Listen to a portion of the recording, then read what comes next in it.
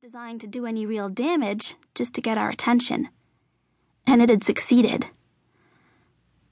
"Beth," Xavier faltered, "what do we do now?" I glanced at the Chevy parked across the street. It would only take us 5 minutes to get down to the water's edge where Father Mel was waiting for us in the chapel.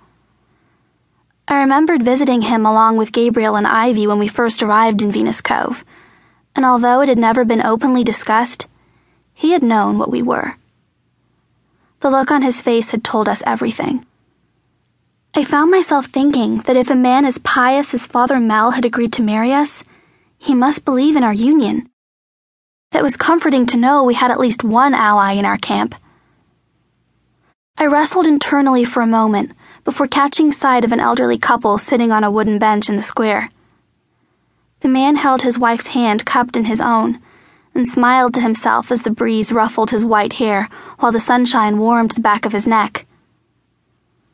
I wondered how long they'd been together, how much of life's journey they'd shared. It was a glittering afternoon and the birches on the sidewalk twinkled in the sun. I watched a jogger go by, plugged into his iPod, and a little boy making faces at pedestrians through a car window. I may not have been born into this world, but I knew I had earned the right to be here. I was not about to relinquish that right so easily.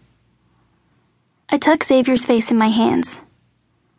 "If I recall, you just asked me to marry you."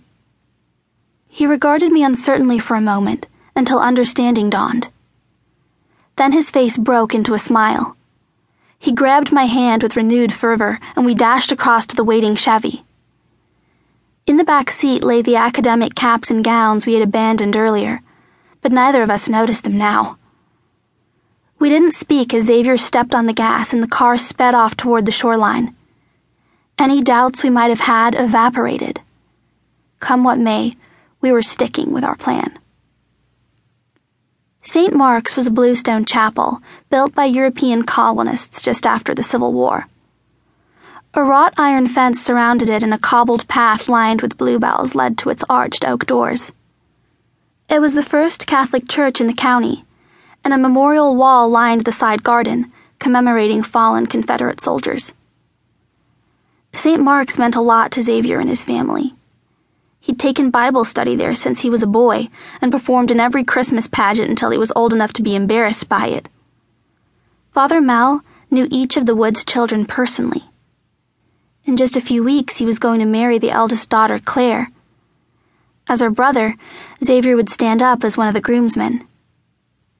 As soon as we stepped through the arched doorway, the bustle of the outside world was completely obliterated. Our footsteps echoed on the red-veined marble of the chapel floor, and stone pillars towered to the domed ceiling above us. A statue of a crucified Christ dominated the nave. His crowned head bent, but his eyes turned heavenward. Mosaic portraits of martyred saints stared down at us from the ceiling. A muted gold light filled the chapel, gliding off the golden tabernacle that held the consecrated hosts. On the walls, paintings of the 14 stations of the cross hung in heavy carved frames. The pews were polished redwood, and the smell of incense permeated the air. The stained glass window above the altar depicted a golden-haired Gabriel, stern-faced and red-robed as he delivered his message to a bewildered kneeling Mary. It was strange seeing an artist's interpretation of my archangel brother. The real Gabriel was so beautiful and formidable that his likeness could never truly be captured. Still, the colors rippled, bringing the figures to life before our eyes. Xavier and I stopped at the entrance to dip our fingers in the font of holy water, crossing ourselves in tandem. A soft rustling of fabric preceded Father Mel's appearance. When he emerged, he was wearing full vestments that brushed the floor with a swishing sound when he walked down the carpeted steps to greet us. He was a balding man with twinkling eyes and didn't look surprised to see us.